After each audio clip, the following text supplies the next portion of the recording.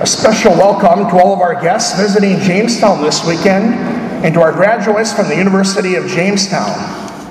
As we go into the world, this is the 59th annual World Day of Prayer for Vocations. We're praying that you will hear the voice of the Lord more fully and more wholeheartedly, and that you will share and rejoice in what God wants to do with your life and your accomplishments. There is no greater joy than following the will of the Good Shepherd. This past week, as you can see in front of the altar, we had our May Day crowning. We crowned Mary as Queen of Heaven and Earth, our mother, who said yes to life. And this weekend, I'd like to take the opportunity to wish all of our mothers, our godmothers, our grandmothers, and all those who are witnesses to life, who have nursed and nourished and nurtured us in any way possible. It's beautiful to celebrate life, and without mothers, we would not have this ability. This weekend is not only the National Day of Prayer for Vocations, it's also Good Shepherd Sunday. Now, if you page through the Bible, you're going to have all kinds of imagery of the Good Shepherd with the sheep.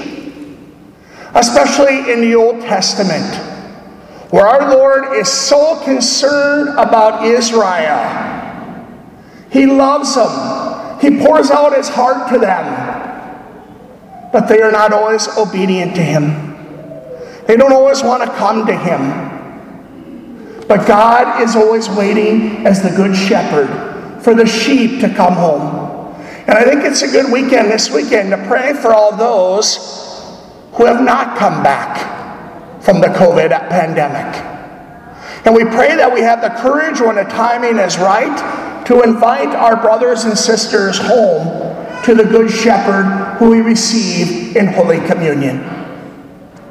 In our reading today with this image of the Good Shepherd, in that beautiful first reading, after Jesus went to heaven, the apostles now are starting to be good shepherds in the world.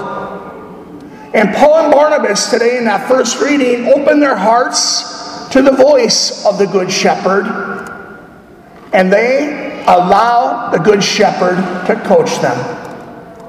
I think there are three questions we can reflect on as we begin our Sunday homily. The first question, am I humble enough to be coached by the Good Shepherd? To recognize he is greater than me. To recognize where he is calling me. To follow him. The second question I think we have to ask is, am I humble enough to be taught by him? Do I give him that time every day to sit at his feet?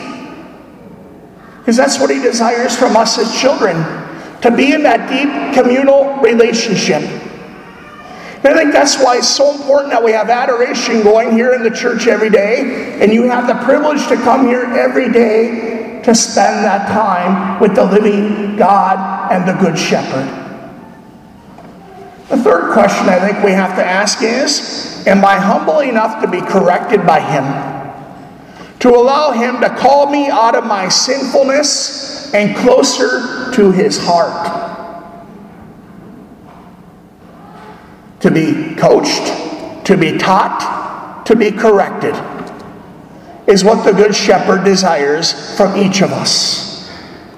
In that beautiful second reading we hear in the book of Revelation, Jesus as a lamb listened to his Father on what to do. And he carried out all aspects of the Father's will for him in his life. This lamb is our shepherd that we hear about in this second reading. He's the one who's calling us home. He's the one who's inviting us to eternal life. Because God is speaking to his people on a regular basis. We have to put ourselves in a position where we can hear and believe God is speaking to us. Because he waits for our response.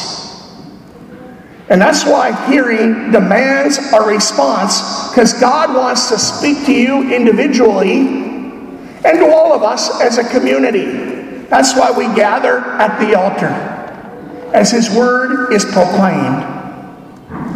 Now our Good Shepherd tells and promises us that my sheep hear my voice and they follow me. 3 great points in that first sentence of that short gospel for us to reflect on.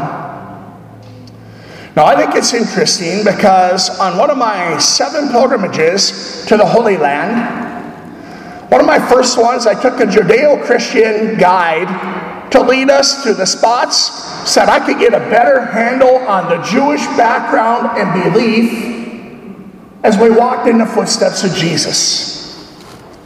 Now, as we were traveling through the Holy Land, the tour guide was pointing out that's where Jesus multiplied the loaves and the fish. That's where He walked on the sea. That's where He cursed and the fig tree died. That's where Lazarus came out of the tomb when He called him. That's where the blind man's eyes were opened. The deaf man's ears were opened as well. So as we approached the tomb and He told us that Jesus had risen from the dead, I said, I know you know your Jewish roots real well, but you kind of are skittish when it comes to Christianity. I'm not calling you out. I'm going to ask you a question.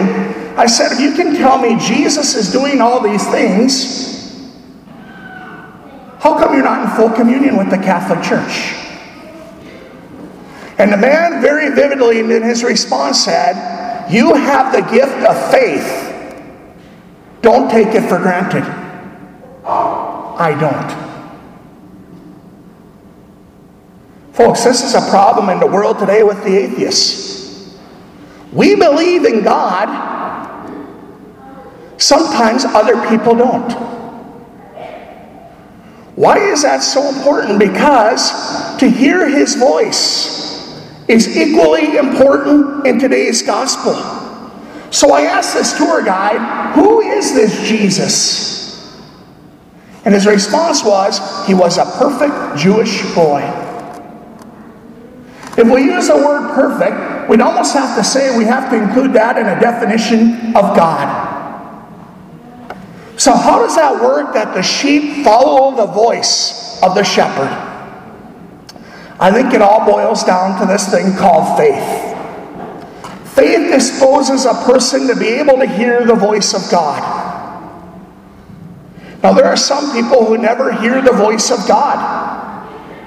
So I'd like to say, to the degree I have faith, the more I am exposed in my heart to hear His voice. The deeper my faith, the more likely I will hear His voice. To the degree I don't have faith in my heart, He can speak all day long and my heart is closed to hearing His voice. That's why every day when I go through the readings, the scriptures, I try to put myself into the story. Maybe some days I'm a spectator. Other days I might be one of the crowd. One day I might be Peter. And Jesus is speaking to me directly. The more personal I make it, the more I hear His voice. And that's why this weekend I'd like for us to reflect on 3 dispositions of the soul that come from faith in God, and it is needed especially in our trials. Yesterday, we did a graveside cemetery. We did a spring burial of a funeral that happened this past year. I remember watching the crowd, and of course everybody at the time of a funeral or a burial is in grief, shedding tears. But where is God in the midst of the storm? These are going to be the 3 points I'd like for us to reflect on. First is, in faith, the soul is convicted. God only wants what is best for me. If I have faith, I come to that realization, God only wants what is best for me. Folks, that's all about love. That's the definition of love. Does God love me? If you don't believe it, look at the crucifix. He went to die for me. If that is the disposition of my soul, that God wants what's best for me, I want to hear His voice. Because He's going to make me better. I want to do His will because it is what is best for me. Now, if I'm afraid and I don't have faith, I won't go to understand what He wants for me. I won't even ask Him. I'm not interested in what He has to say. That's why faith is so important. We can look at Mary as our example. As we crowned her this past week, when the angel came to her, she said, "Let it be done to me according, not to my will, let it be done to me according to His will." Mary is a great example that she understands that God only wants what is best for her. Point number 2, the soul that has faith is convinced that the constant teaching of the church is the voice of the Good Shepherd in the world today. For one who has faith, the soul is convicted that the church is the voice of Christ, the Good Shepherd in the world today. If that's the case, how do I prepare for Mass, reading through the Scriptures? How do I study, opening the Catechism? How do I reflect on the lives of the saints? Am I interested at all what the Holy Father, as St. Peter says to the world today? God uses His church to teach us. If that is the case, I want to know the teaching. I am open to the teaching.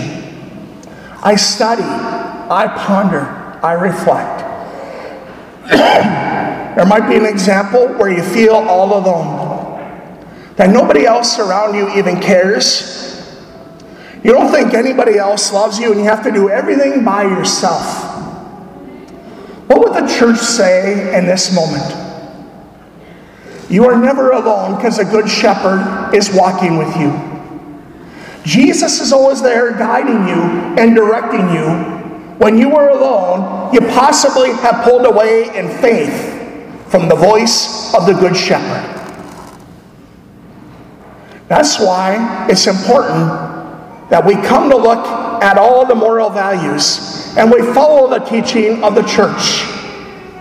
You know, the moral issues demand generosity. And that's why we cannot follow the voice of the world. In the voice of the world, it might say, you know what, it's okay if I come to school today as a cat. That's not so with the truth of God, because you have a dignity as a male or a female, and you have to accept, because He wills what is best for me, He created me to the best of who I am. How do I respond? We are not cats. We are sons and daughters of Almighty God. Point number 3, the soul in faith has a great desire to follow Him. My sheep hear my voice because they want to follow me. I want to hear His voice because I want to obey Him. This is the third point. I remember growing up among some of my classmates, especially, when I got to middle school and high school, there was rebellion. There was resistance. Now, I'd like to say it didn't happen to me, and I'd like to say it happened to my brothers and sisters, but obviously that would be a lie. Why do we do that? Because we don't want to hear the voice of those who lead us.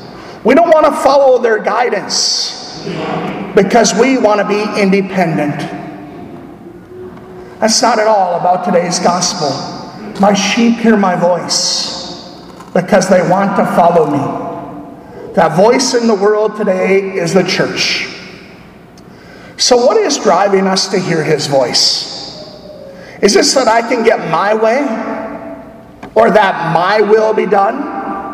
Or He makes me feel a certain way? If he wills what is best for me, he comforts me, he loves me, and my soul is convicted, and I want to know his voice to follow him. When is the last time he spoke to you? I guarantee it was this morning. Can we identify what he has said? Now, if you've not heard his voice this morning, we have to ask the question, how do we draw closer to him this week? So that we are not listening to the forces of evil that don't want us to hear the truth.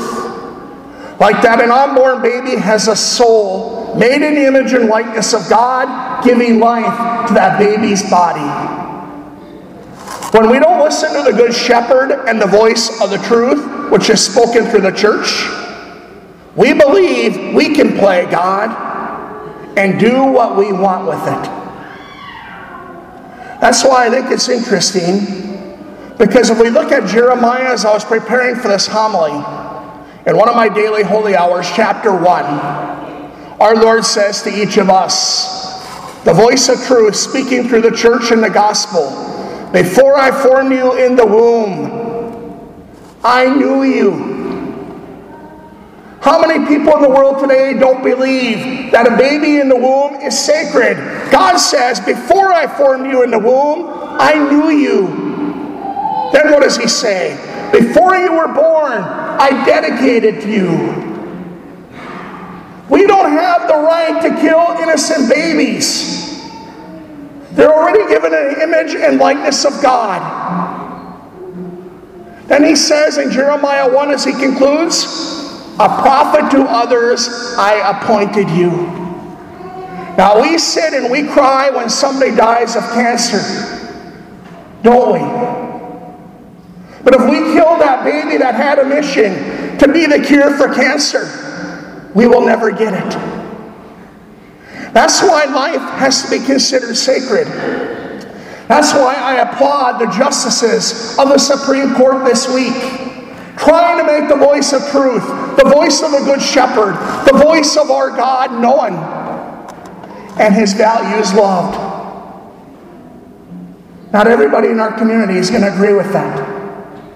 But not everybody in our community has faith enough to get up on Sunday morning to come to Mass. What happens when we throw God out? We wonder why we don't hear his voice. Mothers, I want to say thank you for choosing life. Without you, none of us would be here today. And that's why I think, how do we listen to the Good Shepherd? We need to pray that others will have the desire that heaven is their home. As the Good Shepherd's voice directs us right there, because he wills what is best for us. This week I encourage you to spend time every day trying to listen for his voice in your prayer period. You know, I think in relationships there are people sometimes who do all the talking who never listen. There are people who listen all the time but never talk. God desires us to talk and to listen to him.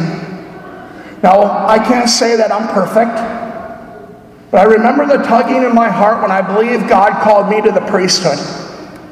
That's not what I wanted to do in my life. I wanted to be an optometrist. But God found a way to use other people to help me to understand his call. If my heart was closed, I would not be standing here before you today. What is God calling you to become great? That's where the Good Shepherd wants to lead you. As we come to this altar to receive him today, Jesus, open our ears and our hearts that we may know your special love for us in a special way. Mothers, congratulations. Thank you for choosing life.